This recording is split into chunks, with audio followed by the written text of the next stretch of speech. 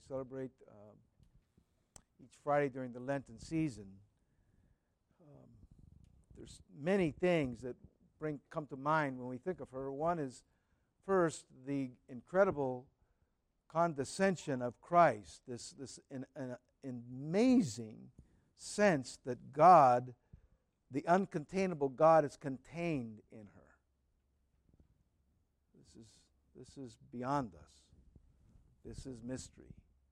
This is phenomenal.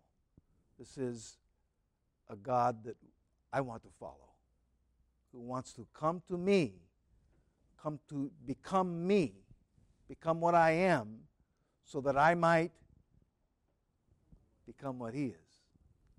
Wow!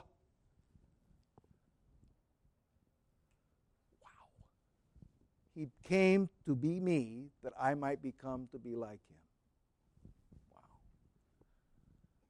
And then to me, this 9 months that she had in her womb the Son of God, and she knew this. She didn't know all that was going to take place, but she did know that in her womb dwelt God. That is why, beloved, we call her Theotokos. So there's no mistake. God didn't enter Jesus when Christ was born. He entered the Mother of God when the Holy Spirit conceived in her womb that child. So she is Theotokos because Christ dwelt in her. Can you imagine this? Can you imagine this?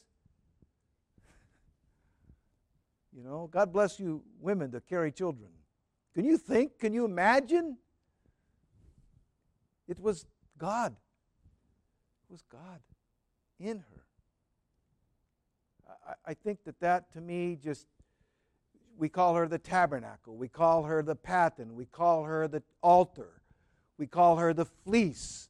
Everything that refers to God being present in a situation or in an object, that's who she is.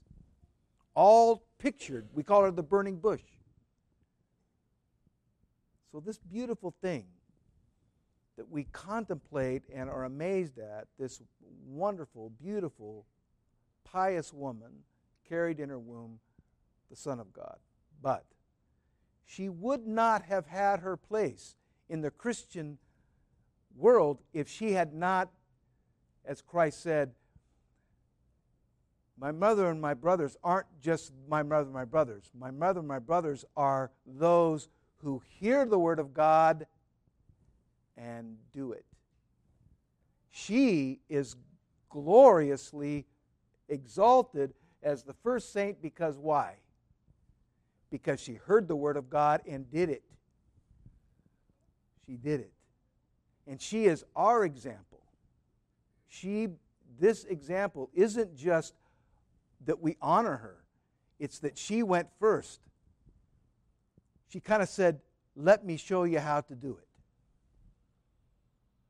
And she did it this way. So we need to follow this example, her purity, her faithfulness, her unbending love for God, her unbending love for the people around her, and continually for us. She's our example. So when we come to venerate her, ask her to help you be like her. Ask her. Oh, Mother of God, help me. Help me. Help me emulate you, your purity, your faithfulness, all that you are. Help me emulate you.